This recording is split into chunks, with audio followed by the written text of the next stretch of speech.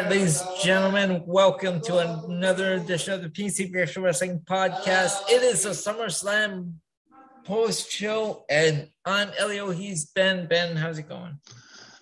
Well, it was, as I've said before, it was a very stark difference between the good stuff and the bad stuff, because SummerSlam, with the exception of 3 matches, that being Damian Priest versus Sheamus, Seth Rollins versus Edge, and Roman Reigns versus John Cena, all the other matches were either a miss or I just didn't care.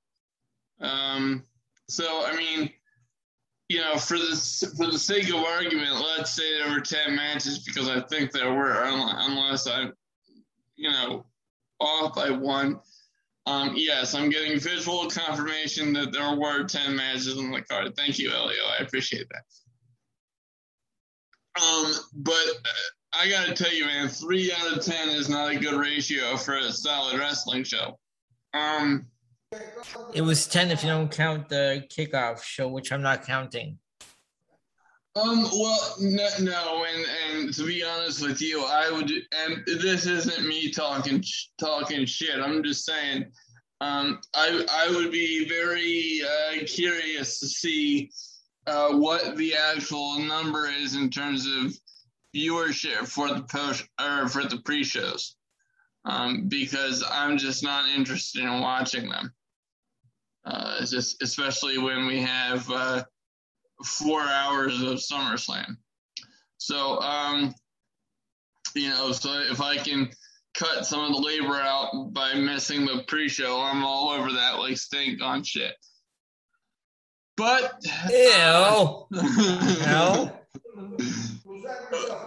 Oh, yes, it's going to be that kind of evening, ladies and gentlemen. We are revved up and good to go because, oh, my God, do we have a stacked show for you. So before I go too deep, let me just run the card down for the show tonight, talking about the actual podcast. So we have Elio's thoughts on CM Punk's debut, because I saw it and he did not prior to the last show we recorded. So I'm looking forward to that. And then we have the NXT TakeOver 36, which unfortunately, ladies and gentlemen, I have to when we get to that point in the show, I'm going to have to hold a moment of silence for that. Because I truly believe that NXT TakeOver 36 was the end of an era for NXT, and I am so sad to admit that. But we have plenty to discuss there surrounding Adam Cole in particular. And then Elio has graciously accepted the responsibility of going over SummerSlam, because now this is just in the interest of fairness and disclosure. If I were to review SummerSlam for you, this podcast would be 3 hours and 50 minutes long. And I'm not kidding. And I don't. And we don't have that kind of time on our hands. Yes. Well, I would agree with you on that one, because even if I did, I don't want to be sitting here for 3 hours and 50 minutes. And that has nothing to do with present company. Elio is a delightful individual. I could be watching a movie. That's 2 hours right there. Oh, speaking of movies, Elio, I had to tell you. So I watched the new Mortal Kombat. Oh, okay. The one that's rated R. Okay. And I was very curious about this particular movie because one, And by the way, sorry, before you go on, ladies and gentlemen, I accidentally called Goro Krang. Krang is from the Ninja Turtles. I am such a nerd. What is going on? I was too kind to correct you on the air, but ladies and gentlemen, I want it known that I knew that. I just, because the Ninja Turtles and Mortal Kombat and Power Rangers. He just has that kind of a name. So I'm like, oh, okay, wait a minute. I'm like, that's Goro. What the hell is wrong with me? Goro did make a brief appearance in this movie. Oh, how do you look? Like in the same as in the game? Well, I mean, pretty much. I mean, they stayed pretty loyal to the video game. I swear, the only one I can really beat Goro with is Scorpion, because all I do is just get over here and I give him the uppercut. I gotta tell you, Scorpion was a huge centerpiece of this movie. So okay, because I know in the 1995 one, it was Liu Kang the story was centered around him, I believe. No, this one was centered around a character that wasn't actually in the game, but they did a really good job of tying the story into him and using a lot of the supporting cast. Oh, okay. For characters that we already know. So this one was focused on a descendant of Scorpion. Okay. And the very beginning of the movie it explains how we got from the 1600s, which was the original Scorpion, and like current day where the movie takes place. So it was very good. 1600s, jeez, that's pretty cool. But okay, you can't compare the two, but what you think of the 1995 one? Well, you have to understand something. When in terms of the 1995 version, I was 7 years old, so I thought it was cool as shit. Having seen it as a grown man, it's stupid and campy. Although I kind of did like the ending. That was kind of cool. I gotta say, I don't know. Yeah, I like that ending when I forget who that was, but like that face just popped out of like the sky and like looking down on everyone. Oh yeah, that was oh god, that was Shere Khan. Yeah, I like that. I like that ending. That was pretty cool. So actually, that might have been the second one. I think that was Armageddon. No, that was the first one. That was the 1995. Then 97 was Annihilation. Did 2 years later they did the sequel, Annihilation. No, Annihilation was terrible. That was bad, right? Oh my god. Actually, I have something to tell you about. I have a TikTok story because I follow this guy, Mr. Snidbits, and he's all about movies. Like he does movie trivia. Yeah. So every time I'm on TikTok, I open it up and I see his video. He's always got a different question. His one question was, what movie had a sequel that you thought was absolutely the worse than the original? So I'd have to put Mortal Kombat 2 up there. Yeah, and I think I accidentally said Armageddon earlier. Yeah, that was the video game. Annihilation was the movie. And Armageddon was a movie, but it was in 1998 with but it had nothing to do with Mortal Kombat. No, I'm just saying I never saw that. But no, I know. I'm saying. Yeah. The only Armageddon that I know about was a video game. I just misspoke earlier.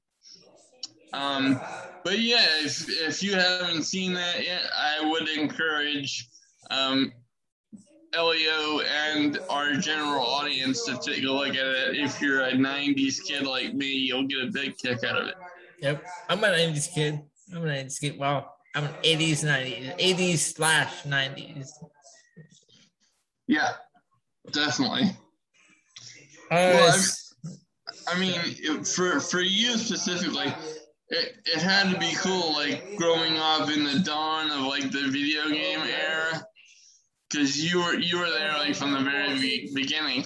Yeah, dude, my cousins, when I used to go over to their house, we would always play the Atari 2600. I used to play Donkey Kong all the time on the Atari 2600. That's awesome. It was so cool. I was like a chappy, that Defender. Yeah, I think my first system was like the original Nintendo. Nice. That was mine, 1985. Well, we bought it later, but yeah, that was my first system.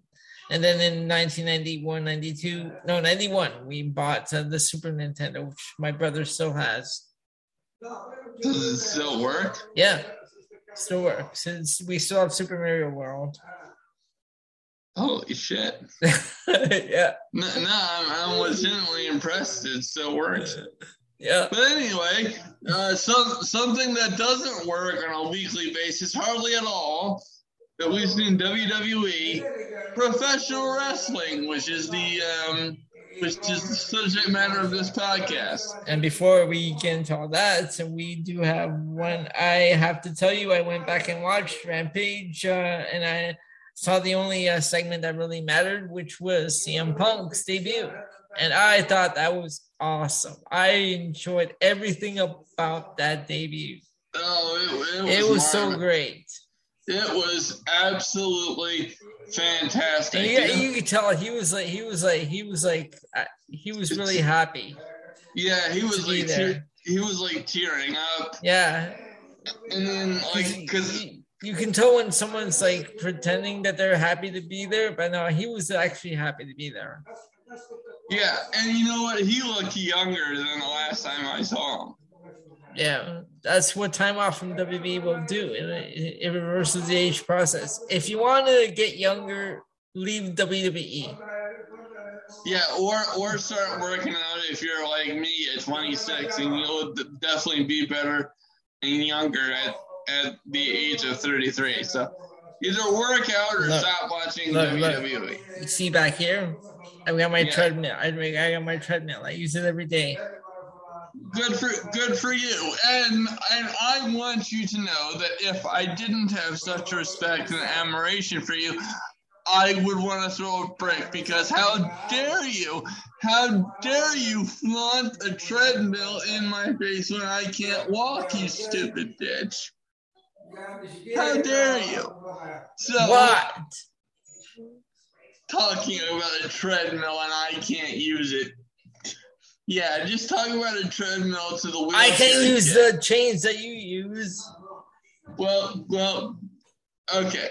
Then I've seen you use the chains in those videos, which they were pretty cool.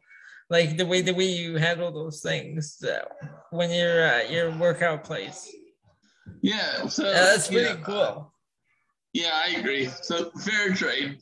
But so I absolutely loved every second of the CM Punk comeback.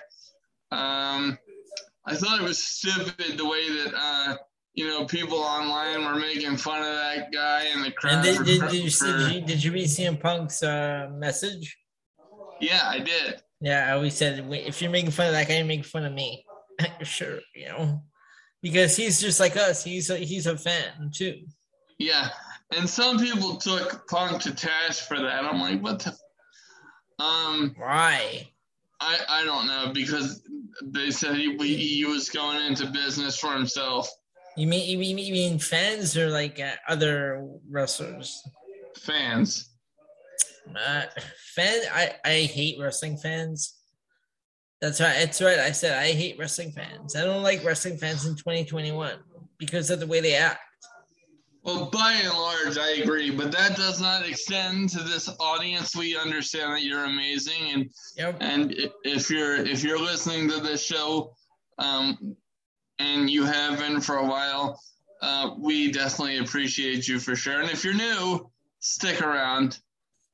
It's going to get good, I promise. One person I'm quite upset with is Booker T.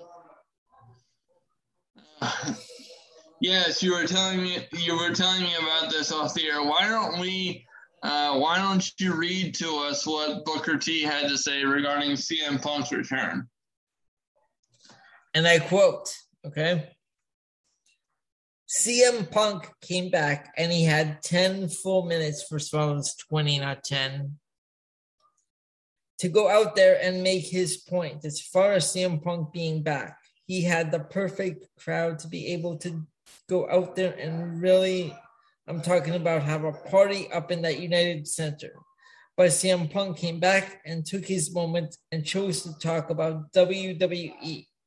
That right there was just a total miss. As far as I'm concerned, he struck out for me. It was the same promo that was given in WWE. It was about WWE. It had nothing meaningful to it as far as what I'm going to create, who I'm going to blow up, how I'm going to take AEW by coming in, being a nice guy and throwing out freaking ice cream bars. Who gives a damn about that? Clearly, he doesn't get it because the ice cream bars perfectly illustrated the point he was making about the differences between AEW and WWE. I mean, you know, this guy. Go on. I just think that sometimes Booker T puts his foot in his mouth because he's a WWE shill.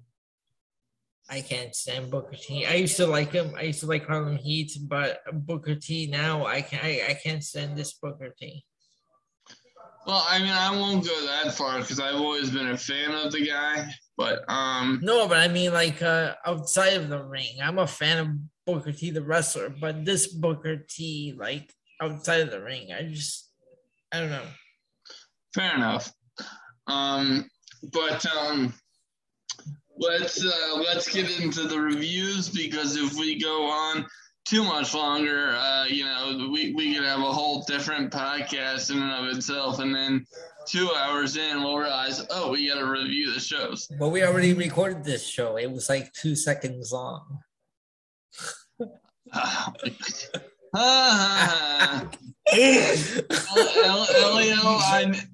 I know you wanted to do a test drive. I understand.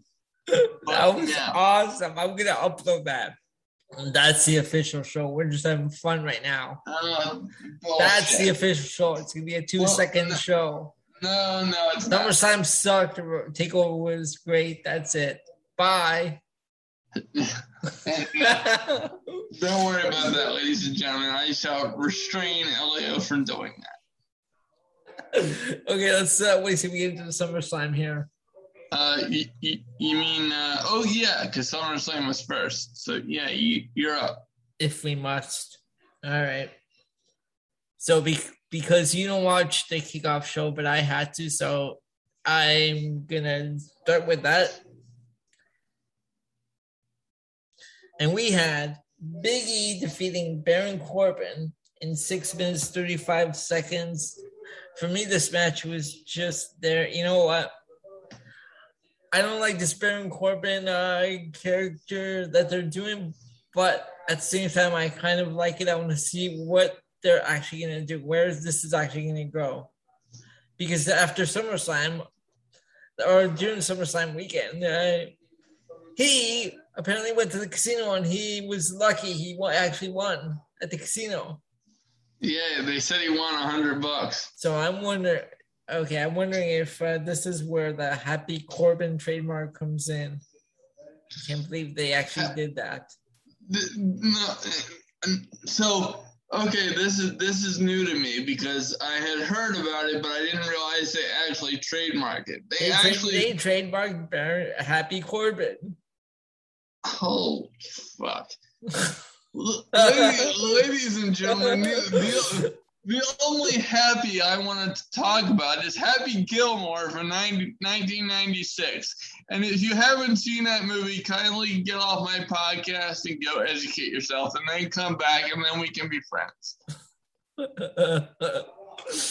All right, so that leads into the actual show itself. And Ben, I can't believe how long this show was. Holy jeez.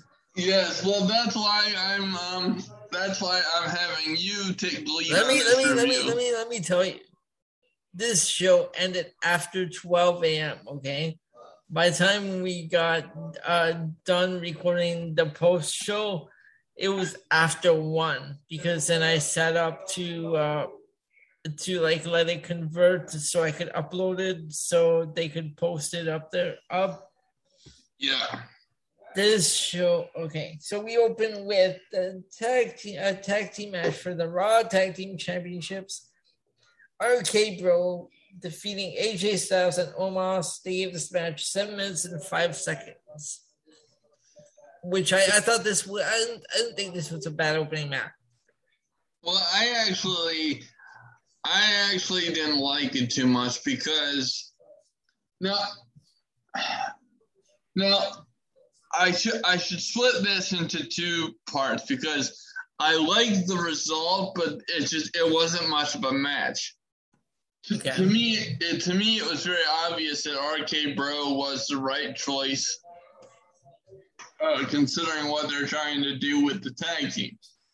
But I really think that they could have done a lot more with the matches, in terms of that one's length and a couple others. By the way, I should tell you, I gave the Corbin Biggie match a 1.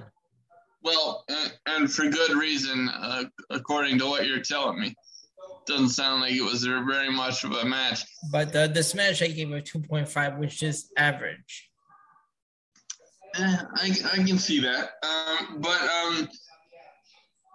But you know, one of the things I noticed as a general theme throughout the show is several of the matches went much shorter than they would typically on a pay-per-view. Yes, because I'm gonna tell you. Okay, I'm just looking. The longest match was, of course, the main event, right? Which we'll get to. So. Okay, so is that it, or do you have anything you want to add to that? So, yeah, look, and the reason for so many short matches, ladies and gentlemen, is because the sales systems at Allegiant Stadium were down. So no money was being made from food sales, merchandise sales, or anything because everything was down. So aside from that being a monetary disaster, and good on Allegiant Stadium for giving those people food and all that stuff and doing the right thing. But aside from it being a disaster in terms of bringing in cash flow, can you imagine how hot and miserable people must have been outside in Las Vegas, which is very hot in August, because I'm learning more about Las Vegas weather because one of our mutual friends lives there. But it's just like, you know, who wants to sit there in the middle of August with all those people packed in there, and then the sales system to go down, and you can't make money off food, drink, merchandise, or anything. So it's just like, you know, so that's why they were trying to move the card along as quickly as possible. All right, and next we had Alexa Bliss defeating Eva Marie. Doudrop getting sick and tired of Eva's crap, walking out on her after the match. Good, and might I say, I'll call her Piper Niven because I have a problem calling her Dewdrop. Piper Niven did a wonderful Elio Canella impression. The loser of the match, Eva Marie. Yes, and I actually laughed quite hard at that. Okay, you know what? I think this match went on a little bit too long. First of all, they gave it 3 minutes and 50 seconds. Look. See, I'm not saying anything against Eva Marie personally. I don't know her. I haven't heard anything about her I'm saying the match itself was just terrible. Alexa Bliss seemed out of place. Too much Lily crap going on. Eva Marie punching and slapping around the doll. Come on. And she wasn't. If you go back, she wasn't even touching the doll. Jeez. Like at one point, dude, they did a replay, and if she touched it at all, it was with her fingertips, but it looked like it wasn't even touching her. Like it's like she was doing the John Cena "You Can't See Me" thing. It was just ridiculous. Like, making us think that she was slapping around a doll. It was just this whole match was a mess. Yeah, I can't believe this made it to pay-per-view, but you had Finn Balor, Jeff Hardy, and all these different people did not have a match on this show, but yet Eva Marie did. I know I've shared that sentiment before, but it just astounds me. Oh, for the United States Championship, Damian Priest defeats Sheamus. Damian Priest is a new United States champion. They gave this one 13 minutes 50 seconds. I really enjoyed this match. Yeah, it looked like Damian got hurt on a dive move early in the match. I could definitely tell that he was hurting. But it was still a very good match, and Damian Priest and Sheamus are two of my favorites on Raw, and so I really enjoyed this match. And I thought it was one of the three best.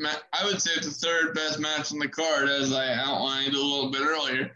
But here's the issue that I have. Right? Love the match, but WWE's mid-card titles don't mean anything. They don't. Well, the 24/7 championship means something. It's always being highlighted every week. For God's sake! Can you tell the sarcasm? Yes. To your credit, Elio, the sarcasm is absolutely dripping off the movie theater screen you've superimposed around yourself. So, ladies and gentlemen, Elio and I use Zoom, so we're looking at each other. But part of what my co-host loves to do is mess with the control systems to make me laugh while we're doing the show. And typically, he'll mess with the nameplates, and give me nicknames like "I want to rant, bitch," or something along those lines, because I do go on rants. But from time to time, he will also go all out, in addition to scaring the crap out of me with his horror, shenanigans. But tonight, he has superimposed a movie theater screen onto the Zoom camera that I'm looking at, and he is on the screen, and in front of him is not only me, but an entire audience. And while I can't see refreshments within the audience, I can give you a toast of my soda in appreciation for your creative efforts. So here's to you, sir. And but yeah, it's just the mid card titles. Getting back to serious business, to me they don't mean anything because WWE doesn't let them mean anything. And for a very recent example, Sheamus only defended the belt twice the entire time he was champion, not including this match where he actually lost it. So if you want to be generous, he had 3 title defenses in his entire reign. And to me, that does not constitute a title reign at all. It's like, I know WWE and UFC are different entities, but I really respect it when the UFC says you're only a champion once you've defended the belt. And I believe that that's true, and that's something that WWE could really benefit from instituting in their storylines. Because to me, the way to make your titles mean something is to make them all important, not just choose which ones are going to be important and which ones fall by the wayside. Because even Bobby Lashley's WWE Championship pales in comparison to the importance of Roman Reigns' Universal Championship right now. So, a lot can be said about certain characters' presentation and Roman Reigns carrying the company right now. I get all of that. Roman Reigns is on a different level. But I'm just saying, if you want me to take the matches seriously, one, you got to stop with all the fucking rematches, and stop giving us the pay-per-view match, 4 times before we even get to the goddamn pay-per-view. If you want your titles to mean something, don't have them featured until actual fucking pay-per-view matches. Jesus Christ. And speaking of championship, that brings us to the SmackDown Tag Team Championships. The Usos defeating the Mysterios. They give this 10 minutes 50 seconds. You know what? I can see I see a Dominic heel turn coming. No. No. Unless they go the cocky kid route, I don't see it because of who his dad is. I can't. No, see it. I see him because I see him feuding with his dad. No. All right. That would shock me. All right. If it was anybody else, I would say if it was Dominic versus anyone else, I could see that. But Dominic having to kick his son's ass. You mean his father? Given the history of the Rey Mysterio character, that doesn't swing with me. All right. We'll see what they do, where they go with that. Do you have anything on this match? I mean, look, was it a bad match? Absolutely not. But how many iterations of this match have we seen? One, we've seen the actual match several times, and two, before the match even took place, this is what WWE does. They always have singles matches between all 4 of the combatants or whatever. I hate that. And I just can't fucking stand that. If you want them to cut promos on each other, that's fine.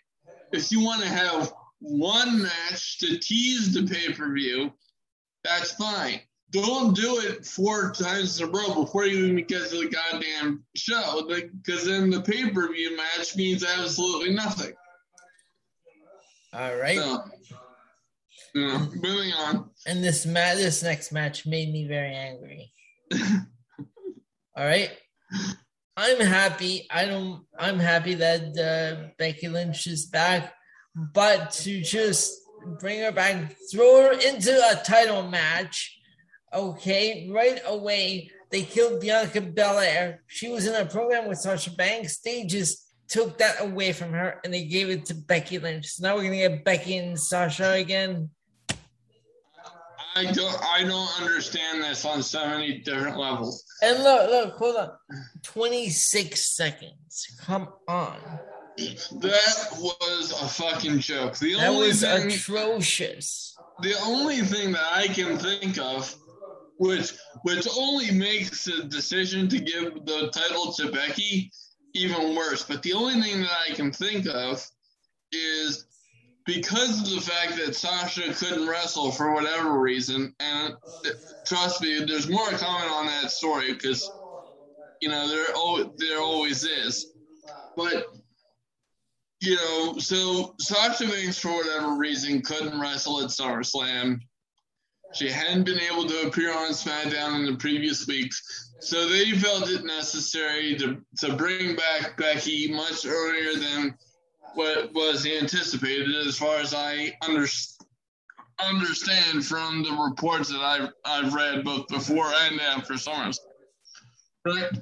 So now you have a situation where it's wonderful that Becky's back. I'm a huge Becky Lynch fan. Believe me. Yes, your romance has been well documented on this podcast. Exactly, right? So I had no issue with Becky Lynch. But I wonder, did they do the 26-second match because Becky Lynch physically couldn't do much? Right now, is she still recovering from being pregnant? Is she having issues getting in shape? I don't know. I'm not saying anything against Becky Lynch. But the idea to bring her in heel when she was the biggest face before she had a baby,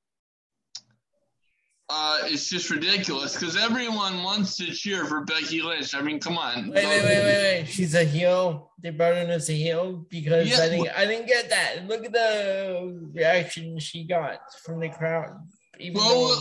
Look at how she killed Sasha Banks in 26. I mean, not Sasha Banks, Bianca Belair. In 26 seconds. I mean, a face couldn't do that.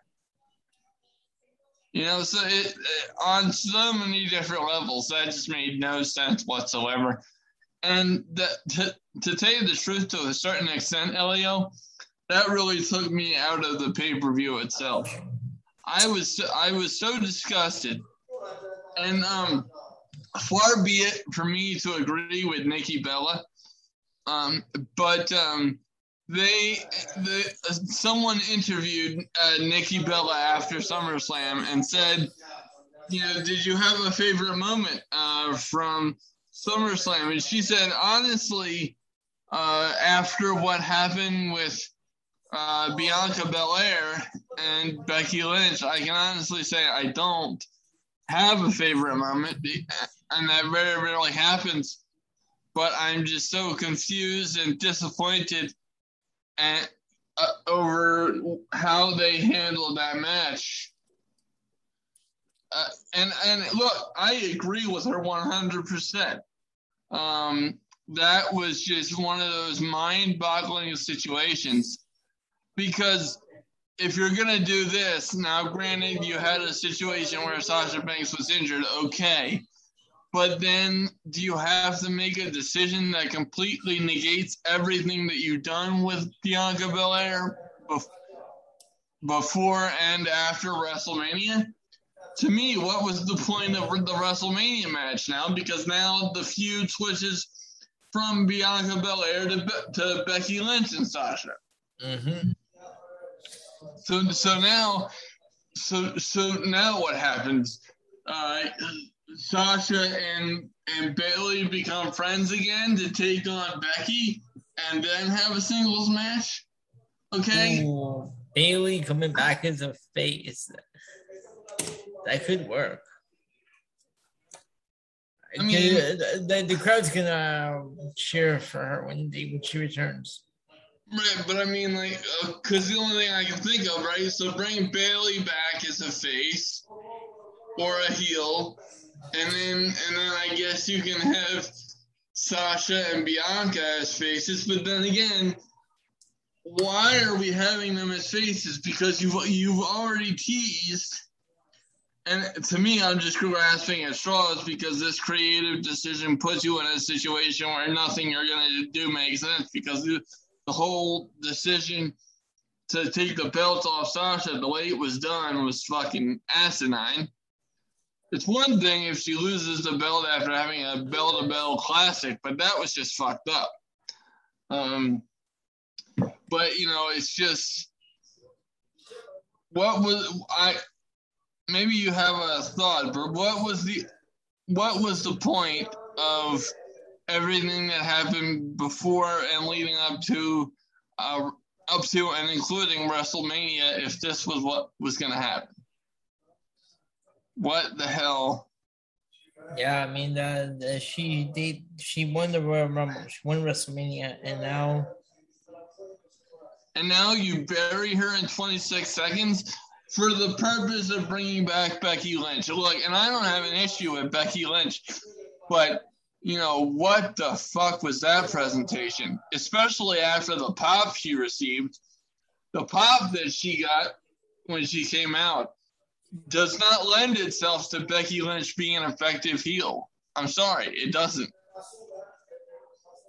So that's my thought process. And next we have and one more thing, right? I'm sorry to cut you off. But after this, other than Bianca and who are the faces in the women's division now?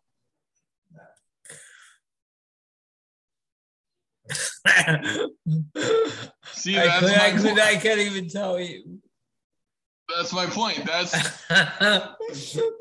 how little this women's division means, and that's how much they screwed Bianca Belair, because they were building Bianca Belair to be the centerpiece of the women's division. And look at what you just did. You were telling the story perfectly. WrestleMania was perfection. I mean, that match was awesome. Her father damn near jumped over the barricade. I mean, the guy was so excited. And I was so happy for them as human beings. Look, I don't have children, but I can imagine that if I was watching my child do that and succeed at her profession at the highest level, I can imagine that I'd be doing that for my kid, jumping over shit and performing medical miracles in the process. Because, you know, I'm in a wheelchair and I shouldn't be jumping anywhere. But it's just, you know, but where do we go now? What's the point? And I'm so pissed off. And I find myself in a very unfamiliar territory agreeing with Nikki Bella. That's how extreme this situation has become. Oh, I saw you did there. Extreme Rules, September 26th. Exactly. See? All right, that brings us to our next match. We have Drew McIntyre defeating Jinder Mahal. Veer and Shanky were banned from ringside. This got 4 minutes and 40 seconds. What the fuck was that? I hope we're done with this, because I don't care about this feud. And no one cares about Jinder Mahal. I mean, come on. And Drew McIntyre needs to go away and stop telling stories about his sword and whatever. And his ancestry. I'm still trying to figure out how he could possibly be a descendant of Davy fucking Crockett. Well, I found it on Ancestry.com. Oh, for God's sake. Oh, God. Then we okay. From there we have a triple threat match for the Raw Women's Championship. Charlotte Flair defeating Nikki Ash and Rhea Ripley. This one got 13 minutes and 4 seconds. Charlotte Flair, your new champion. Bullshit. Who did you want? You wanted Nikki? Well, that's who I predicted. Not that I wanted it, but about who out of these three, who would you want? Not who you predicted, but who would you want as champion? Rhea Ripley, if they booked her more seriously. Well, that's why.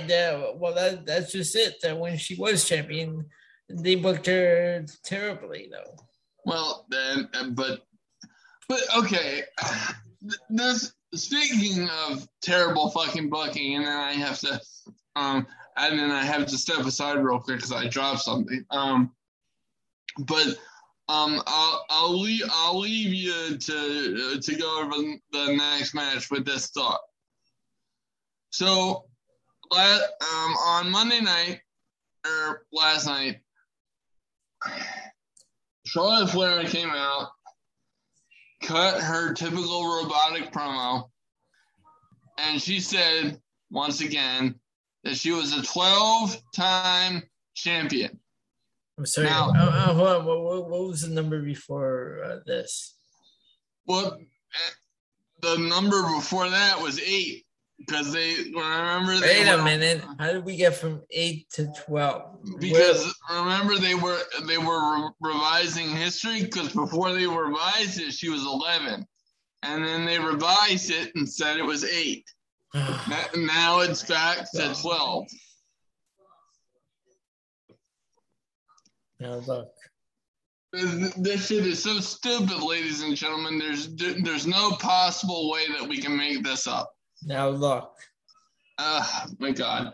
Okay, well, let me leave my co-host for just a second so he can digest that information. And I will be right back under the headset in just a minute. All right, now look. I'm not a math wizard, but I'm pretty sure that Charlotte Flair has had more than 12 championship reigns. How are we just gonna forget her 2 NXT championship reigns? That is ridiculous. Okay, so that brings us to our next match because I can't even with this. Our next one was Edge defeating Seth Rollins. This match got 21 minutes and 15 seconds. This started off slow for me, but it picked up mid-match, and I really like this match. I like the DDT, the Edge gave Rollins. The move from the top rope was cool. Everything about this match was great. The entrance was dope. Oh my God, the entrance, the Brood entrance, and then he just stops in mid-aisle and he does his regular entrance with the altar bridge. That was great. Yeah, that little mashup was awesome. Then we come to the WWE Championship. Bobby Lashley defeating Goldberg by referee stoppage. This wait. God. Before you even move forward, see the hand? Oh, so when your hand goes up, my mouth goes shut. No. I'm gonna seal. No, not your mouth. Trust me. I actually find you entertaining. Okay. I promise. This is not directed at you. I promise. No, I know. I'm joking. Okay. I was doing the Miz. Now, speaking of the Miz, allow me to steal a line from the Miz. When Goldberg comes out, allow me to step away from the fucking TV. I don't give a shit. So, in other words, when my hand goes up, that means we're talking about Goldberg, and I don't give a shit. Because Oh my God. Did you see when he threw Bobby off the top rope? He almost killed Bobby Lashley with that. This match was all Bobby Lashley because there's no way Goldberg can have a match over 1 minute. You see how early in the match he got blown up? Yeah, I mean, so at one point in the match, he almost dropped. I mean, he drops, Bobby Lashley, and almost hurts him. Go back to the point in the match, ladies and gentlemen, where Bobby's on the top rope, and I don't know what Bobby Lashley's doing on the top rope. He's never on the top rope. Why would you be on the top rope against Goldberg? What the fuck? I don't think that's necessary in a Goldberg match unless your name is Rey Mysterio in this 1997. But whatever. But the other thing that was just, I would have laughed if it didn't scare me so much. I swear to God. Because there was another spot in the match where my heart stopped. Honest to God, I stopped breathing for like 2 seconds. Because Goldberg delivers a chop block to Lashley, and he lands on his own head. Goldberg lands on his own. Goldberg lands on his own head after delivering a chop block. And did you see when MP3 got him in the leg? Is he? Not MP3. I said MVP. Oh, okay. You see when MVP got him in the leg with the cane? Yeah. Like he stood there for like a second, and then he remembered that he got hit with the cane and he went down. Yeah, it was so stupid. But I'm still trying to figure out from an anatomical perspective, if you hit your opponent with a chop block, how in the hell do you land on your own head? Oh my God, kill me now. You want to know what the answer is? What's the answer? The answer is that happens when your name is Bill Goldberg and you're 54 years old and have no business being in a fucking professional wrestling ring. You know what, Bill? I want you to go back to Goldberg's garage and I want you to teach Gage how to put the fucking engine in your Corvettes. Because I'm going to be buying a Corvette in another year or two, okay? So I'm very interested in Corvettes. You're gonna be back. Are you serious? Are you being serious? Yeah. So I hold on. This is off. I gotta ask you. Do you drive? No, but my dad does, and we go on rides all the time. Oh, okay. Yeah. No, I'm saying because when I was going to school, this one guy was in a wheelchair.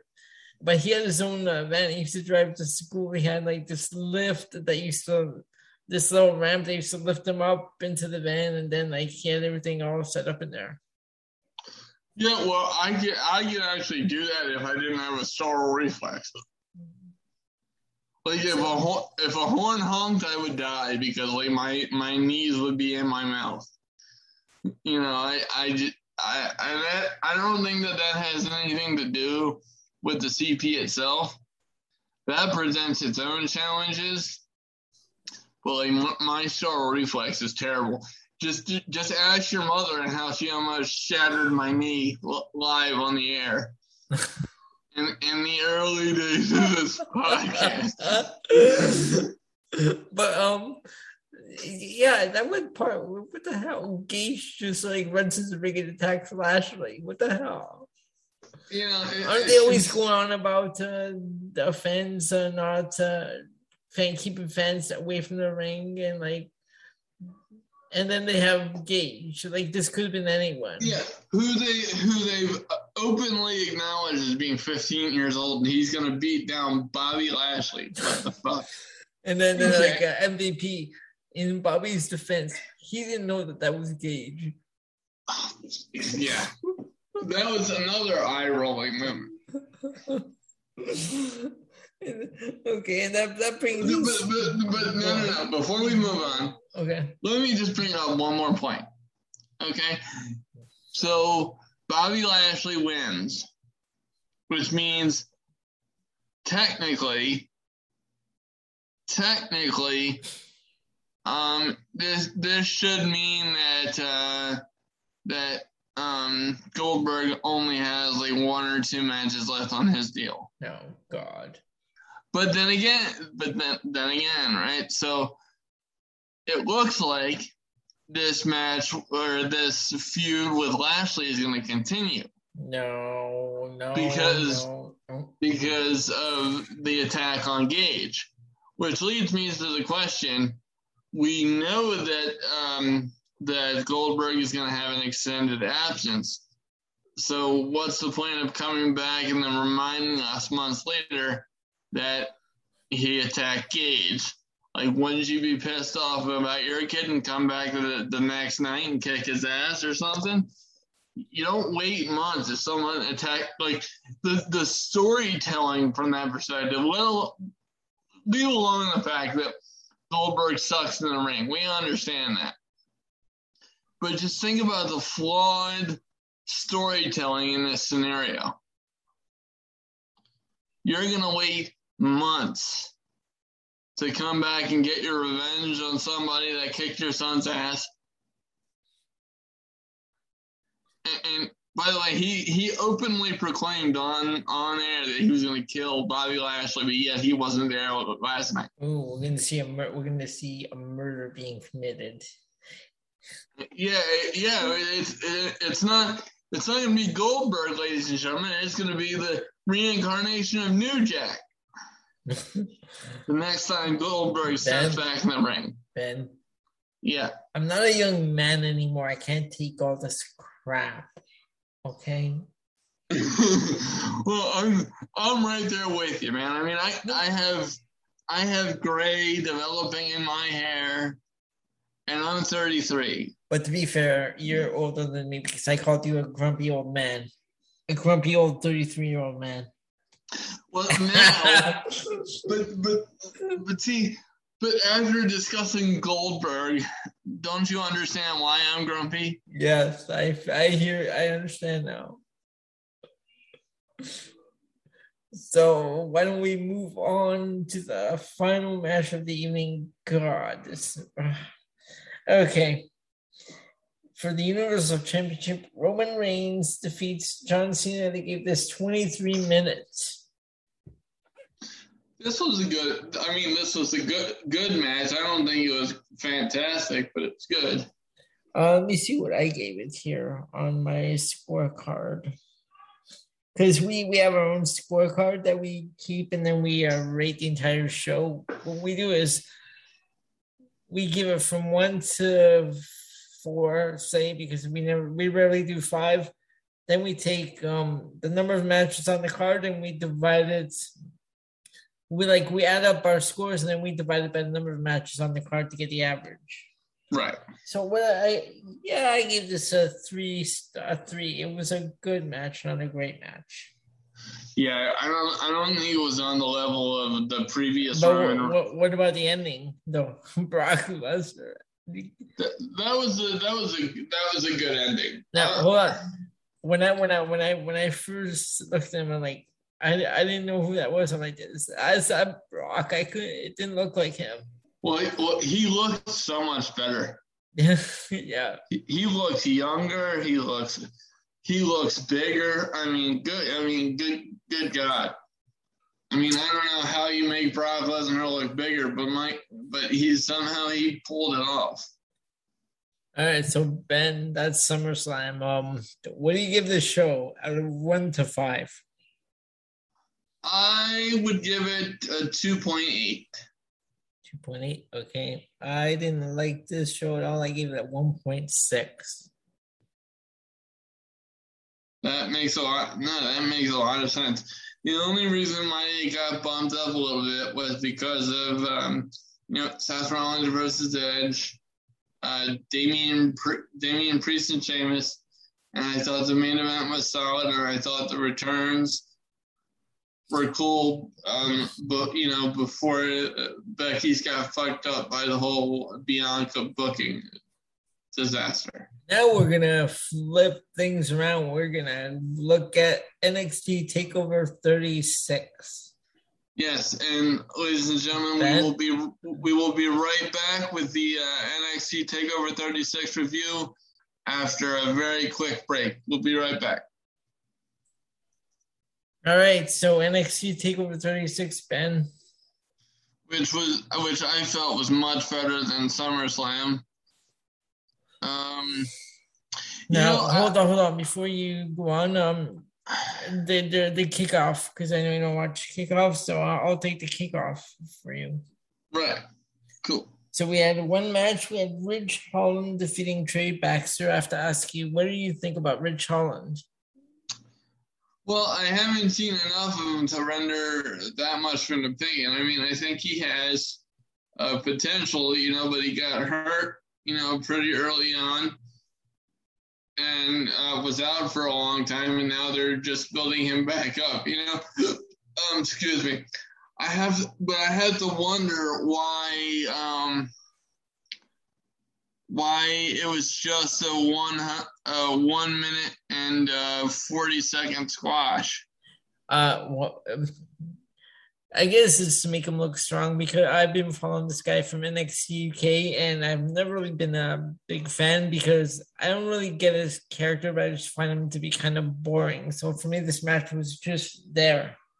Yeah. So that's the only match on the kickoff show. I mean, why they do a kickoff show, but Ben, go on. Let's get into the main show. So, first up, I don't think I have ever in the history of this show, and we've been doing this show for almost 3 years. It'll be 3 years, September 7th. In all that time, I don't think I have ever done this bad on a prediction show as I did with this pay-per-view. Holy Lord. Oh, hold on. Did you pick LA Knight for the first match? Yeah, I did. Okay. Yeah, so did I. Because I thought that they would have some fun with the $1 million man being the $1 million butler. I really did. Yeah. I mean, it makes perfect sense for Grimes to win because this is their third face-off. So I'm not saying it doesn't make sense, but given where they were going with the comedy-based storyline, I really thought they would have gone in the direction of at least briefly making DiBiase Knight's butler. All right. So this was kind of a good match. I mean, I don't think it was great.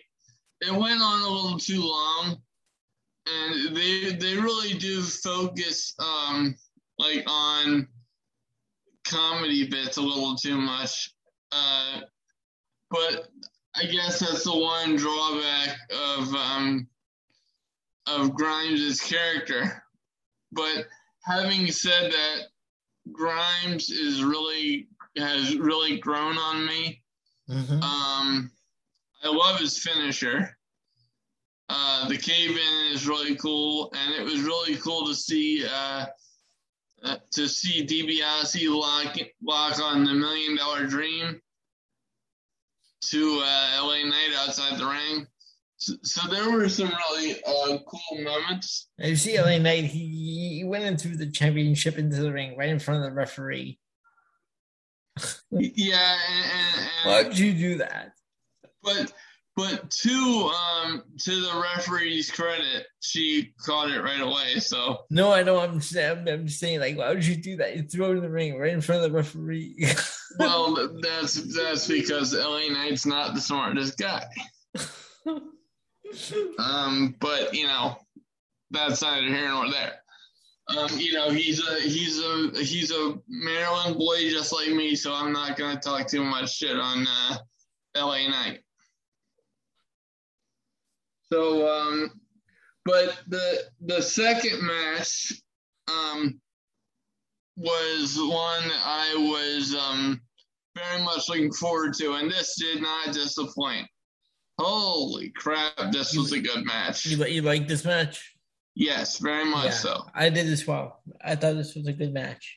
I absolutely loved it, and Raquel, I will not lie to you, when Raquel Gonzalez first came in and they were doing the China comparisons, I was like, oh no, that's setting her up to fail. I mean, physically I can see it, but like I figured that it was setting her up to fail because, you know, China that's a big shadow to be in, for such a, you know, young woman in in pro wrestling. But so I'm not sure that I'm getting China vibes anymore from Raquel. She seems to have a bit more to offer than China did, especially in the ring. I think China was more a character than Raquel. So, but man, there was one spot where it really made me cringe, I will say. So Kai was the recipient of an alley-oop bomb from Gonzalez, which she went ribs first into the ropes and all the way to the outside, and good God, I mean, it's a miracle she didn't break her ribs. I really don't like ropes used in that capacity, because I just think it's dangerous, and I get flashbacks to like Enzo Amore almost getting decapitated. This one wasn't as bad, but it was still like, ugh. Next up, hold on. You said everything right, but you got one thing wrong. What's that? It's Raquel Gonzalez. I had to. Go on. Okay. Well, clearly somebody has a crush on Raquel Gonzalez, and I can't say I blame you for that one. Next up was the match of the fucking year. Okay? Hold on. Can you take a guess at what I gave this match? A 5. Close enough. I gave it a 4.5. This match, I mean, I thought they were going to have a real difficult time. No, I'll tell you why I gave it a 4.5. Because it was a great match, but it wasn't as good as their first match. I gave that one a 5. Well, yeah, I mean, I can see that. I definitely, I'm not going to disagree with you there. Man, this was definitely the match of 2021. So when they were calling it the match of the year, I mean, I definitely agree. This was just, and once again, I got this one wrong. I had Walter winning. Not that I couldn't see Ilya Dragunov winning, especially after a 2-year, reign, and this being their second match. But with the size difference being what it was, and just the overall dominance of Walter's presentation.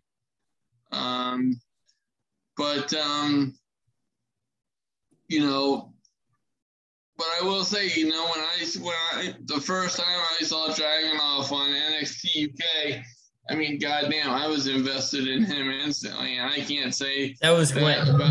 That was when. I don't know. It was like in the lead up to their first match. All right. Yeah, that was around the time I saw. I've been following him since he first showed up, but I wasn't sure about this guy at first, though. But my God, Ilya Dragunov. I mean, did you see the blood blisters on his shoulders? Ow! I mean, the velocity of Walter's chops just scared the. You couldn't pay me enough money to take that shot. Ben, how old would you say Dragunov is? 26, 27. He's 27 years old.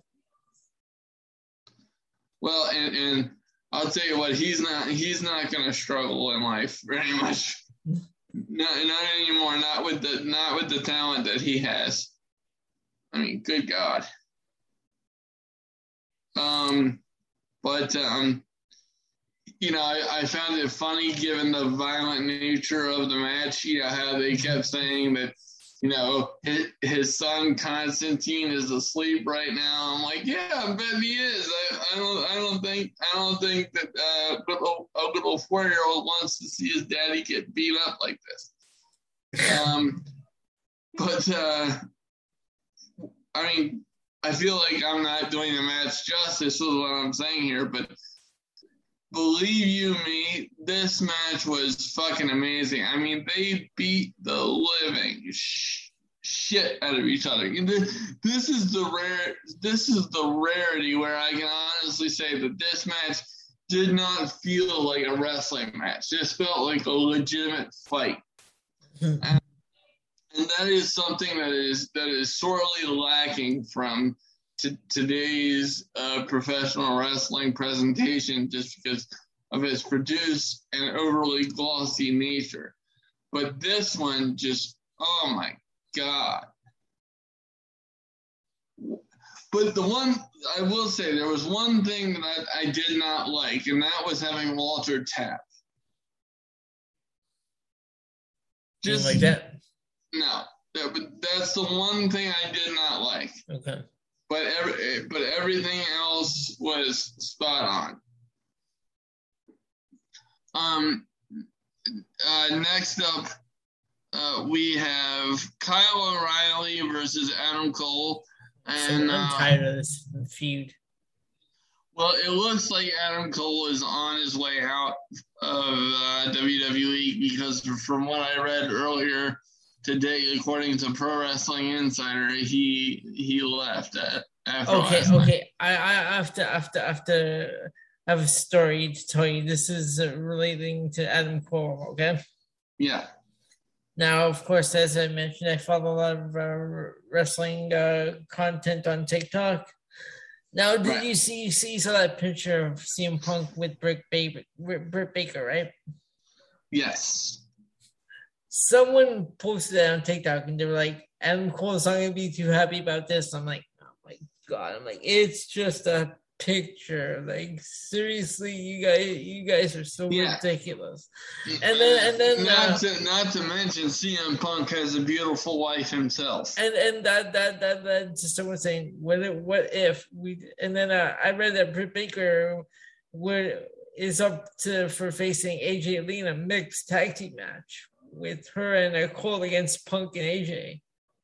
Oh, that would be awesome. So could we be seeing AJ Lee close behind now that Punk's back? Well, I mean, I wouldn't be opposed to it. I mean, I always liked AJ Lee. No, that's what I'm saying. Because I wouldn't mind seeing her back. I think she has her own endeavors going on that she's really passionate about. But I wouldn't say no to eventually seeing AJ Lee again. So I thought I'd throw that in there, like just another example of what's wrong with wrestling fans today. Oh my God, they're so fucking stupid. And Cole's not gonna be happy about this. And the guy who posted the picture on his TikTok, he always does. He's like, I guarantee you, he's a neckbeard asshole. Oh God! I'm like, okay, just stop. So I thought I'd just throw that in there since we're talking about Adam Cole. Exactly. Now, this was a good match, but I don't think it was great by any stretch of the imagination. One, because it was the way that they handled the first and third fall was really weird. The first fall was entirely too quick in favor of Kyle O'Reilly.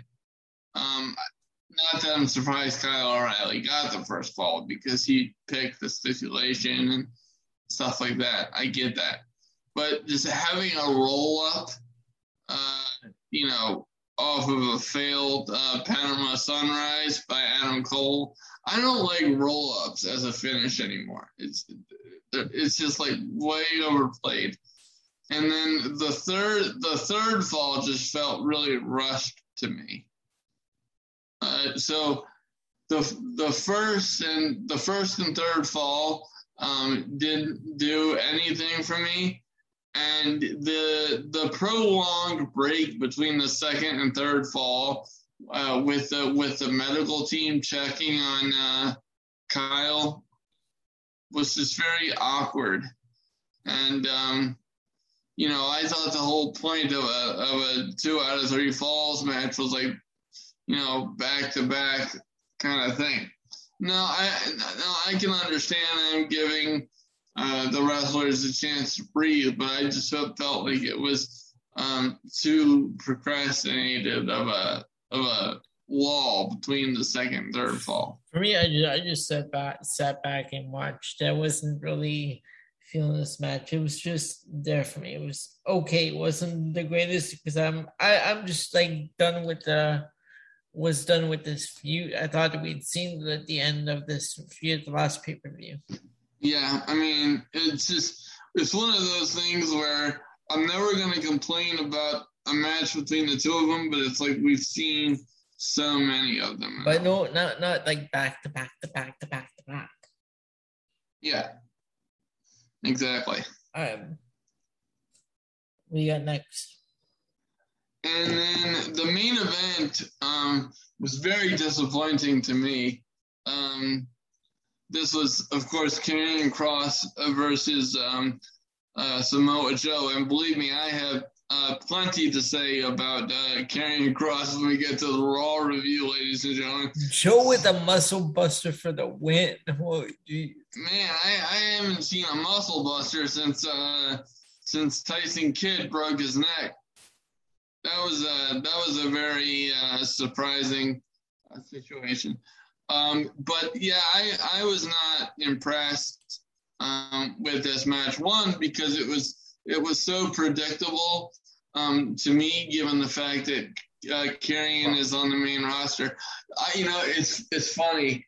I actually went back and I was listening to the prior episode that we put up before this, and I actually did not offer a prediction for Samoa Joe and Karrion Kross, and that was I'm sure we could guess what your prediction was, though.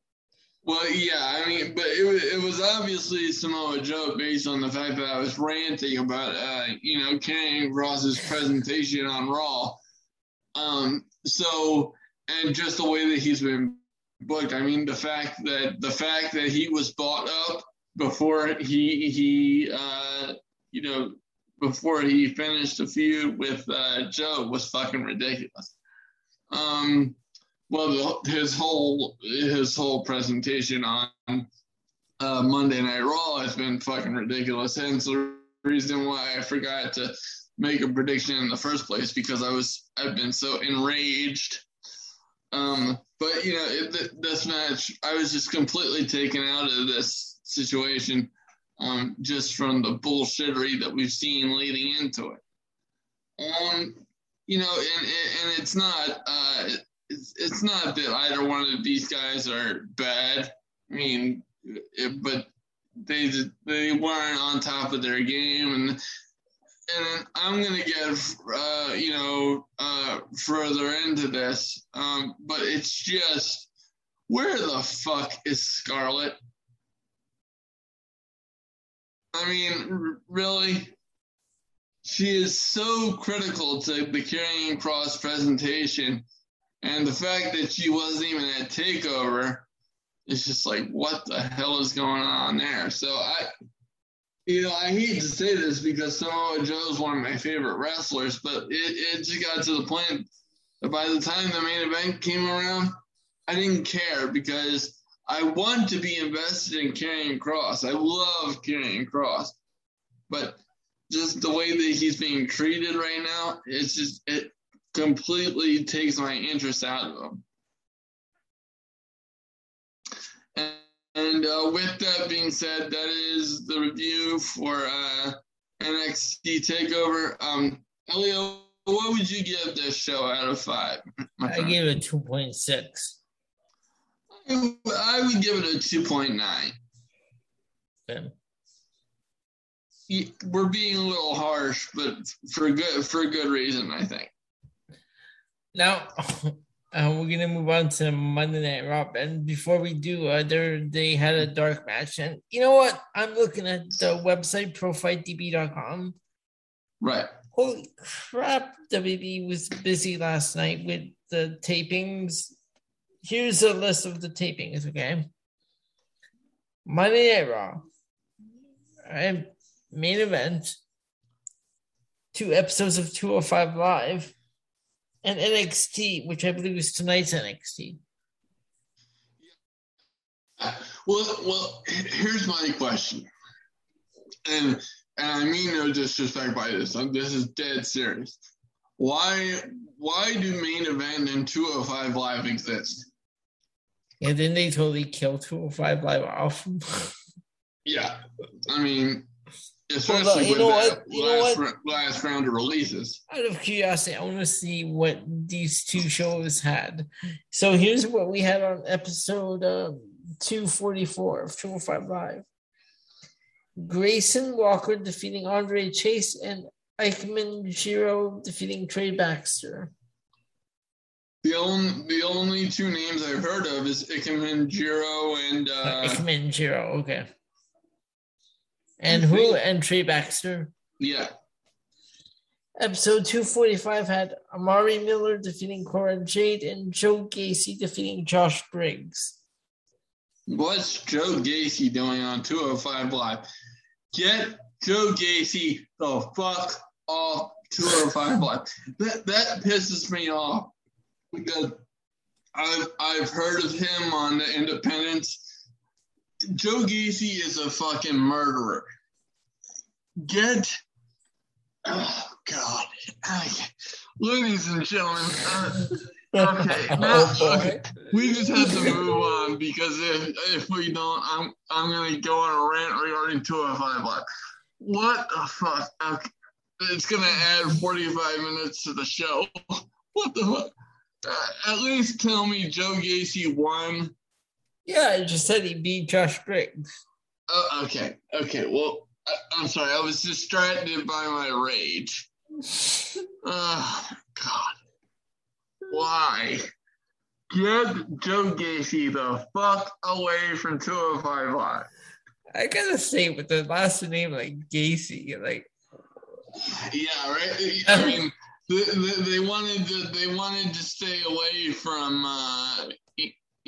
From oh God, what was the guy's name with the Florida shootings? Oh, you know what I'm talking about. I'm not gonna look it up, but there was a situation on with Cruz. Okay. With Apollo Crews, they took Cruz off of Apollo because Cruz was the name of an active shooter in Florida at a Florida high school. Oh, this just happened? They took his name? No, this was 2 or 3 years ago at this point. But my point for Apollo. For Apollo right. Crews. Well, this was several years ago that they took his name off and then gave it back. But they took they took Cruz away from him because they didn't want him associated with the active shooter in Florida, whatever the fuck. I don't know. But so So they take the name away from Apollo Crews, but yet Joe Gacy still has his name. Yeah, if you look at his real name is Joseph Ruby. Ruby? Ruby. Okay, well, Jack Ruby. Oh God. Yeah, okay, so we go from Jack Ruby to fucking to William Gacy. Good Lord, holy crap. Or not William Gacy, John Gacy. Joe. Yeah, it's just fucking ridiculous. I mean, WWE's got to check with their partners on Peacock after that one. Oh boy. Okay, so let's get. There's literally a documentary on a serial killer named John Wayne Gacy. Yeah, I saw it. So did I. That's why I bring it up. But so I just wanted to do that. So Monday Night Raw had a dark match. Okay, one dark match on Monday Night Raw. Before you go on with your report, Keith Lee defeats Ruben Iglesias. Yeah, maybe they're trying to get him back in ring shape. I don't know. I do know that he had a serious health scare. So I don't. So I don't Ben, know. with your report. This show sucks. Oh boy. This show makes me so angry. There's not one redeeming part in the show? I swear on my grandmother's grave, God rest her lovely soul. Oh boy.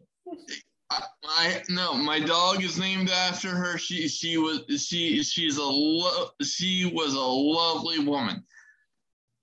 Okay. But I promise you on her life, if I didn't have this podcast, I would not watch Monday Night Raw. Ladies and gentlemen, this is the final episode of the PC Breakers Wrestling Podcast. No, it's not. Fuck off. Don't even joke about that. Because I could do this show for 5 more years. I'm just messing with you. We're gonna be on the air for a long fucking time. Trust me. Yeah, don't worry about it. We're not going anywhere. Well, I just worry because you're significantly older than me, so I don't want you getting any ideas in your dotage. What the fuck? Look it up, folks. Look it up. I'm an educated man. But you know what makes me lose IQ points? What? Monday Night motherfucking Raw. There is not one redeeming quality out on this show outside of Matt Riddle and Randy Orton. So I ask you if there's not one redeeming quality. That's the only one? Yes. This show is a study in low points, ladies and gentlemen. Okay. Go ahead. A study in suckery. I mean, this show sucks the very life force from my soul. It is the reason why I have gray hair. Why do we have such short matches? 2 matches here are like a minute and 20 or a minute and 20. Because they don't know how to. Because Bruce Pritchard and Vince McMahon and Nick Khan don't know how to book professional wrestling. They don't. Okay, go on. It's just absolutely stupid. Okay, so the evening starts off with a promo from Bobby Lashley, which leads to the first match, Bobby Lashley versus Damian Priest, because Damian Priest, and I want you to pay attention to this, Damian Priest came out after Bobby Lashley cut a show opening promo looking for his next challenger for the WWE Championship. As I'm pounding my fist into my head trying to remember, because Monday Night Raw kills so many of my brain cells. Correct me if I'm wrong, Elio, but on SummerSlam 48 hours ago, less than 24 hours from Monday Night Raw, didn't Damian Priest win the United States Championship from Sheamus? Yeah. So what the fuck is he doing in contention for WWE title? What the fuck is going on here? This is a good question. Because I was going to say, well, I mean, wrestlers have held more than one championship at one time or another. But yeah, that's a good question. I mean, come on. You take this guy from Bad Bunny to feuding with the and part of feuding with the Miz for a fucking year, including a fucking tripstick and rubber ducks. And we'll get to the Miz and John Morrison in a second. But although Damian Priest and Lashley, this could have been a good match if they didn't have the disqualification. I think it could have been a good one. Do you see me freaking out on camera? Because you are preaching to the choir. If I could give you a standing ovation without falling on my ass, I would, because the point you made was wonderful. Bobby Lashley versus Damian Priest is a goddamn interesting contest. Yep. What do they do with it? Absolutely nothing. It lasted 1 minute and 16 seconds and ended in a DQ because Drew McIntyre came down. What the fuck is it? And here lends itself to another question. Elio, do you have any interest in seeing Drew McIntyre versus Bobby Lashley again? Nope, we already saw it. I don't know how many times, so I'm done. And by the way, I have a question though. What? What does Drew McIntyre have to do with Sheamus? He was just feuding with Jinder Mahal 48 hours ago.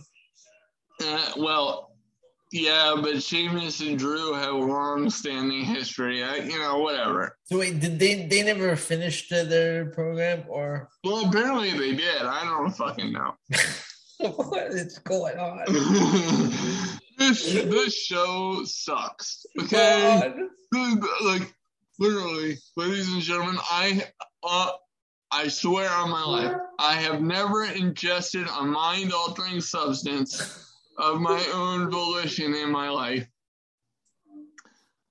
But this show makes me feel as if I am on some high-grade premium fucking drugs. Good God. I don't know what's happening here. Okay, go on. So as I wrap my head around this latest interruption, as if I could care any less, McIntyre's interruption leads to a Teddy Long special. Player. Oh, by the way, while you were on break, I was watching, and they started the tag team match. I hate when they do this. They go to commercial, they come back, it's not even announced. It just right away they throw it to a tag team match. This was made official during the break. And on top of that, ladies and gentlemen, so let's back up, because this does bear credence on match 1 and match 2. So to start off the show, as I said, Bobby Lashley came out to his full entrance theme and then got into the confrontation with Priest that would seemingly set up the first match, right? But here's the problem. Bobby Lashley is in a suit while he's cutting his opening promo. Doesn't that present a problem? Because now you have to cut to commercial, let him change, and then you bring him out again to his entrance theme talking about Bobby Lashley.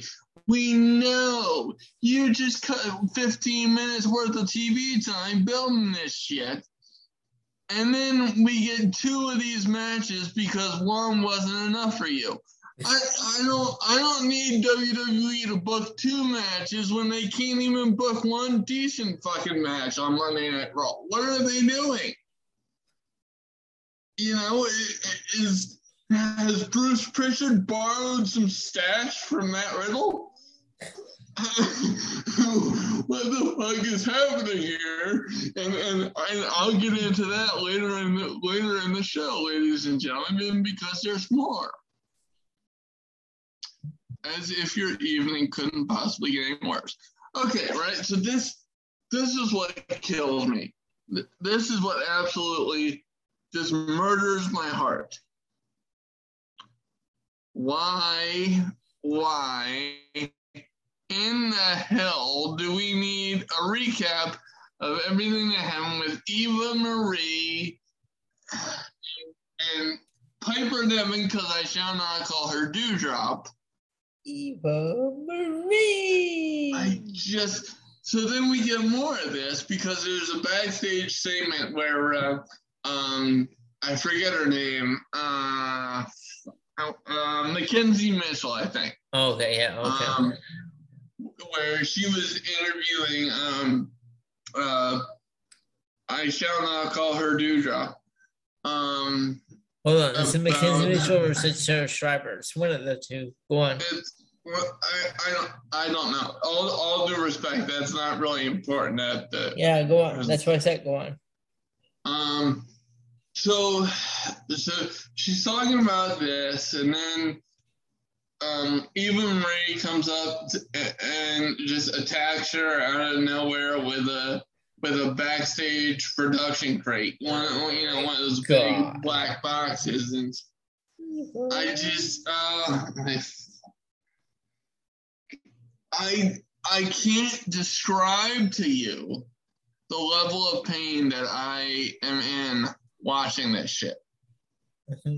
And as if my body, my heart, and my soul hadn't had enough pain during the first 45 minutes or so of Monday Night Raw, here comes Karrion Kross for his match against Ricochet in match number 3 on Monday Night Raw. Speak on this because this one's been getting a lot of negative reviews. His entrance gear, and for good reason, ladies and gentlemen, because I am so confused. Now, can I regale you with a story briefly? Okay. To set this up.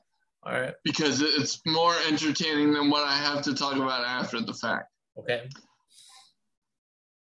So for years, I have been made fun of by my family, predominantly my brother, for liking professional wrestling, largely because of the lack of clothing worn by muscular, oily, whatever kind of men that my brother likes to discuss.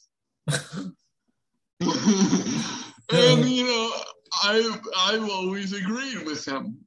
I don't want to hear his gay jokes regarding professional wrestling because, I don't want to have those images while I'm watching a professional wrestling match. I already got enough of that with the Iron Sheik and Hulk Hogan in the 80s. We're good. Saw that. Yeah. Go on. So I've always agreed with my brother that the outfits need some help. At least wear some pants or something. Athletic shorts, just don't wear what you wear and have oil on yourself. I don't care. And Luke Gallows is very fond of body oil, and I always have to see that on Facebook or whatever because we're friends. We have mutual friends. I don't give a fuck. I've had enough nightmares regarding the attire of professional wrestling for a variety of reasons, whether it be my brother or whether it just be my exposure to professional wrestling for 30 years. But then here comes Karrion Kross for his match against Ricochet, aforementioned on this riveting episode of Monday Night Raw.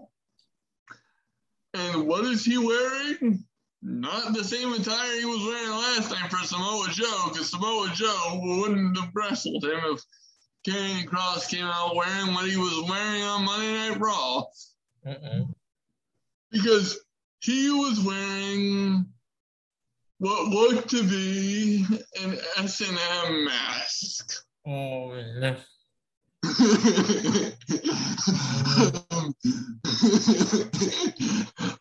I swear to God. In addition to that, he was wearing these leather like suspender things. I swear, ladies and gentlemen, he looked like a cross between the Basham Brothers, Axe and Smash, and fucking a porno or so. It was disgusting. It was, I mean, and then you had the suspenders on him. My God, what kind of perverted Steve Urkel shit are we watching here? I don't care. But aside from the comedy to keep myself from crying, I'm very confused. This does not add to his look. Ben. Yeah. Hold on. Is this what I'm seeing here? Is that it? Hold on. Let me pull you back up on screen. Get a better look. Yeah. Yes. What is that? What the hell? I mean, he looks like it looks like a cross between Steve Urkel and just and Shredder. I don't understand. Apparently, he got some fashion advice from Kevin Nash from 1992. I don't know. That is terrible. Jeez, what the fuck? It's fucking atrocious. He looks like a. Here's another from another angle. What the hell? I know. It looks like a cross between a stormtrooper and a Super Shredder. I swear. That looks disgusting. Okay, go on. I just have to look this up. Or not stormtrooper. I'm stupid. The Red Guards from Star Wars. I don't know what they're called, but the ones that dress all in red. Okay, that's what wrestling does to you. It makes you stupid. It's what Rod does to you. Especially with this going on. And I would like to break this down a little bit more, because I thought I had enough bondage experiences when I was exposed to the Basham Brothers and Shaniqua back in 2004. Shaniqua. Apparently not, ladies and gentlemen, because this is what we're getting. And I want you to think about this, right? So before we get into this, let me ask you a question. Was anything I said about the BDSM stuff and looking like a creepy porno situation, was any of that out of place in this given situation? No, that looks weird. That looks okay. That's disturbing. Okay, so yes, it is. Yeah. On a variety of levels. But so it looks like a triple X situation, and yet what is WWE rated? I don't know. PG. Okay. I thought they went back to TV 14 or something. Okay. Or were they just talking about that? Oh my God! Okay. Can Can you imagine little Johnny or little Sally asking, "Mommy, what is Karrion Kross wearing?"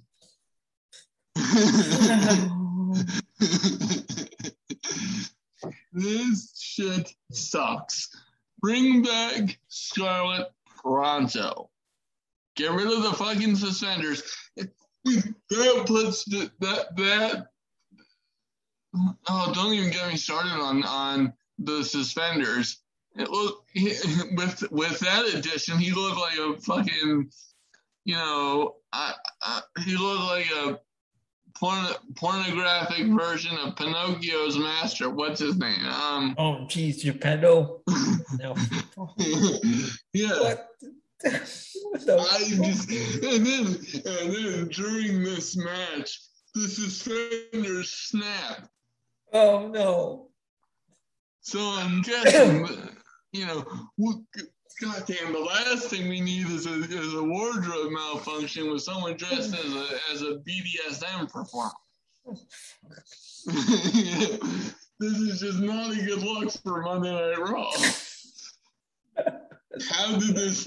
And then you're gonna get the biggest kick out of this. Let me see if I can pull this report up because I found a reported reason for Karrion Kross's updated presentation. Please tell me. I'm seriously curious as to why they did this to him. Yeah, so let me look this up while I'm thinking about it.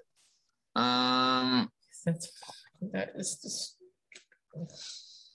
Yeah, yes it is. Yes, it is. I very much share your. I'm gonna actually look it up myself too here. I very much share your pain. Let us just reason for.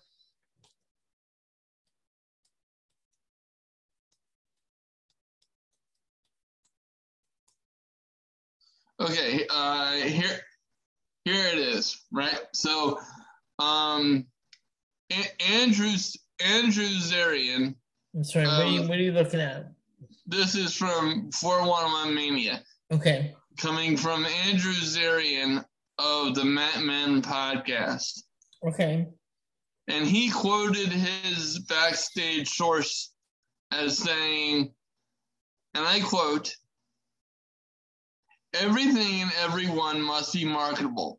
Toys, shirts, imaging, and accessories. That's not marketable. You need to stand out to sell, and this is how they sell." Okay. Do you want to break this down, or should I? This is not the way to stand out. What is wrong with you? Do you really want to market this to children? Because WWE is marketed toward children, is it not? Yes. That's the entire purpose of Monday Night Raw at this point. Or weekly WWE television, for that matter. I highly doubt you want your children exposed to this. I don't need my niece walking in. I don't need when my brother's up here visiting for my niece to walk in and I'm watching Raw and I see Karrion Kross dressed like that. I wouldn't even want anyone to see me watching that. I mean, I'd rather get caught watching an actual porno than get caught watching that on Monday Night Raw. Tony, my heart can't take this anymore.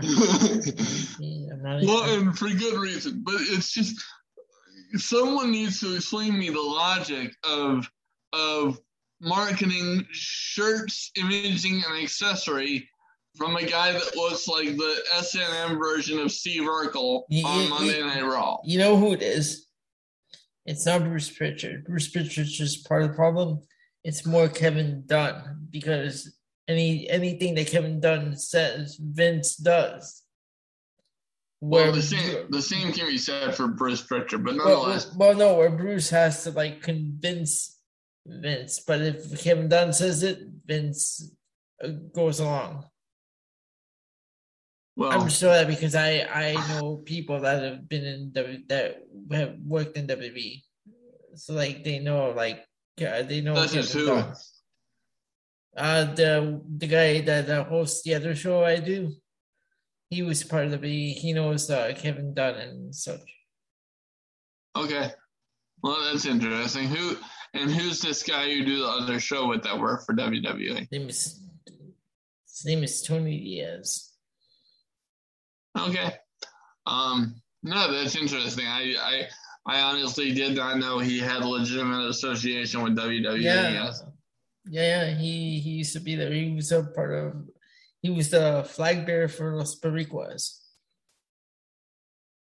Oh, shit. Okay. Yep. Yeah, I know who you're talking about now. Fuck. God, we go way back. Jesus Christ. But moving on, because I'm terrified to even think about carrying across in bondage gear. But here, let me get the review back up. Here we go. Next up, we have Moist TV. Kill me now. And what did I tell you last week? Didn't I ask you, are they positioning John Morrison to become a face? Well, yes, and they finally pulled that off because The Miz attacked Morrison after Miz TV because they had a match between The Miz and Xavier Woods, yes. And then after by the way, that segment at SummerSlam was atrocious. Well, yeah, but this segment with Logan was worse, if you can believe that. But what's his fascination with Logan Paul? I don't know. WWE is trying to get any sort of attention they can. They don't care what kind of attention it is. But to this crowd's credit, and I forget where Monday Night Raw emanated from. San Diego. Last night. Okay, but to San Diego's credit, they booed the ever-loving shit out of Logan Paul. Good. And I was so proud of San Diego in that particular moment. And I felt bad because they've had to sit through Monday Night Raw at this point, but at least they showed up to express their displeasure toward Logan fucking Paul. Please get him and Jake away from WWE as soon as possible. I don't care who they are fighting. Oh, and by the way, this goes out to Jake Paul. I hope Tyron Woodley whoops your ass, and I'm going to look that up after this podcast. Fuck the Paul brothers and I don't have an issue with them as individuals or whatever. I don't know them. I don't care. They're big YouTubers. I don't give a fuck. I've never seen them before. I couldn't care less. But you don't belong in professional wrestling. Get the fuck out of the ring. Bring Mike Tyson back. I mean, good God. I mean, I would take Jon Stewart over Logan fucking Paul. Because at least Jon Stewart had some fucking respect for the industry. God damn. Did I make myself clear on that one? Yep. And then we have Mansoor versus Jinder Mahal. I don't give a single fuck. Then we have Rhea Ripley and Nikki Ash versus Shayna and Nia. I don't care. I really don't. They're trying to make her into a sympathetic babyface. Nobody cares about Nikki Ash. Nobody. And then we have Riddle versus AJ Styles again. I don't care. And that mercifully, for the third time, I will say mercifully. Okay. Allows me to drift off to sleep and recover from this terrible episode of Monday Night Raw. And just for shits and giggles, ladies and gentlemen, before we rate this show, I am going to reveal what this particular reviewer, I'm not going to say his name because everybody has their opinion. Oh, okay. But go on. What do you think this individual on 411 Mania ranked Monday Night Raw? Sorry, out of what? Out of 10. 6. That was very good. He ranked it a 6.8. Where the fuck you getting a 6.8 from? That's what I want to know. What kind of numbers did they give these matches? Well, I don't think they rate the actual matches with numbers. They do. Okay, wait a minute. So I'm gonna go by the star rating for each match that they gave this. Okay, go ahead. Yeah, go ahead. I'm curious. Okay, let me just scroll back up to the top here for a second. God damn, this was a long review here. No, that they put up. Okay, so we have a no rating for Bobby and Damian Priest because the match was too short. Mm-hmm. Then for the tag team match, they gave that a 3 out of 5. What the fuck are they? Whatever. Anyway. Okay. All right. Anyway, match number 3, Karrion Kross versus Ricochet, was not rated because no one gave a fuck. I agree with him there. He literally said no one cares, so he gets a pass partially just for saying that. Yep. Xavier Woods and Miz got 2.5. That was generous, although I like Xavier Woods, so okay, whatever. Mansoor versus DQ was a no rating because it sucked and too short. Rhea Ripley and company got 2. Oh my god, that was fucking generous. And then the main event which was Riddle versus AJ Styles. This was entirely because of who was in it, not the actual match. That match got 4 stars, which I don't know. Wow. But anyway, 4. So of all those matches which previous to the main event, no one got a 3 out of 5. You're gonna give this thing a 6.8 just based off the main event? Yeah, you got a problem. Oh, wow. And he called the main event a banger, which okay, that's arguable. I don't agree with you, but okay.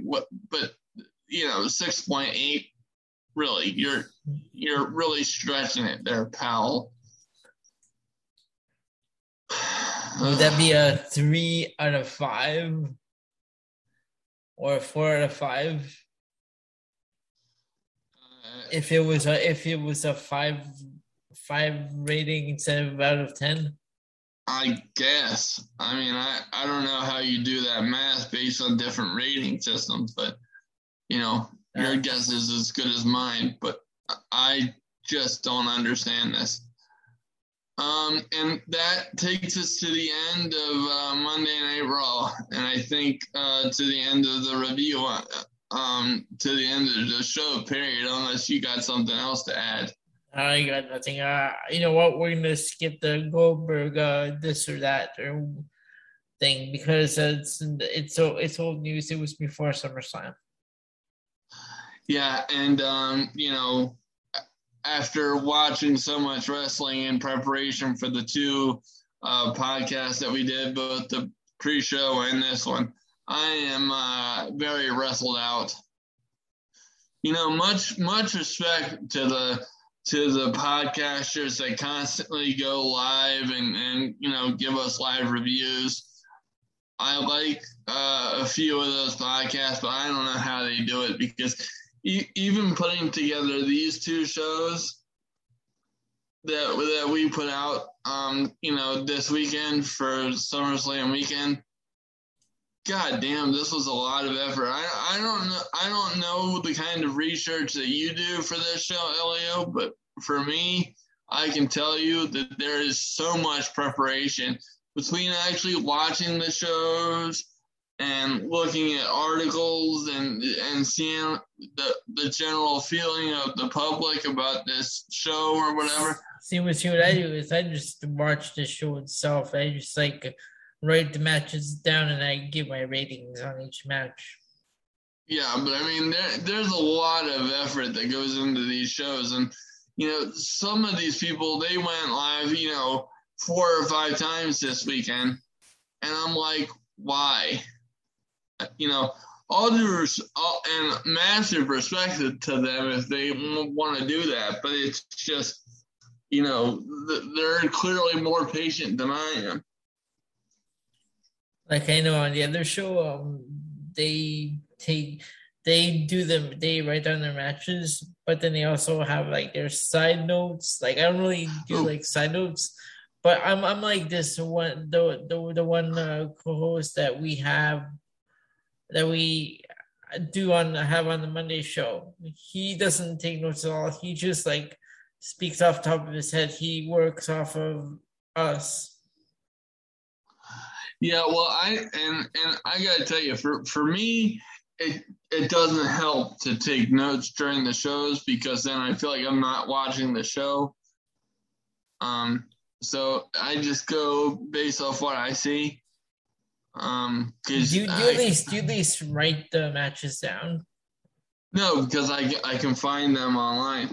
But like when I'm watching a match, I mean, I can take like mental notes of like what I want to hit. And then when I'm actually looking at the reviews online, I know like which points I want to hit. So I don't read other people's reviews. I use them as a guiding point. And then speak on what I want to speak on. But you see, if I actually have to write shit down while I'm trying to watch this, see, I retain things by listening. I don't retain things by writing things down. It's not I use Bleacher. Like last week, I had to use Bleacher because I didn't watch anything, so I just like went off of what they said. But then I went and looked up the actual matches and the shows, and I gave my own rating as opposed to like what they did. Absolutely. But we certainly hope you enjoyed all the wrestling this weekend, and we thank you for hanging out with us right here on the PNC Progression Wrestling Podcast for all your SummerSlam and Takeover. And yes, Monday Night Raw needs. We'll be back on Saturday after a nice lengthy break from everything podcasting. And thank the Lord I get to go to an indie show this weekend. So we will be bringing you the second Elite Pro Wrestling Alliance review on Saturday. Yeah, we have AEW Dynamite, SmackDown, Rampage, the Elite Pro, and we're also gonna take a trip back to 1983 because I was watching this one show called Memphis Yearbook 1983. Absolutely. And I actually am looking forward to getting back into that because we've just had so much to cover. So it'll be nice to get back into things that we actually want to take a look at ourselves. So anyway, thanks for hanging out, and Elio, you were a fantastic co-host as usual. Do one last thing for me, and that is hit our outro so we can say goodbye to the fans the right way. All right, fans, who will talk to you all on Saturday.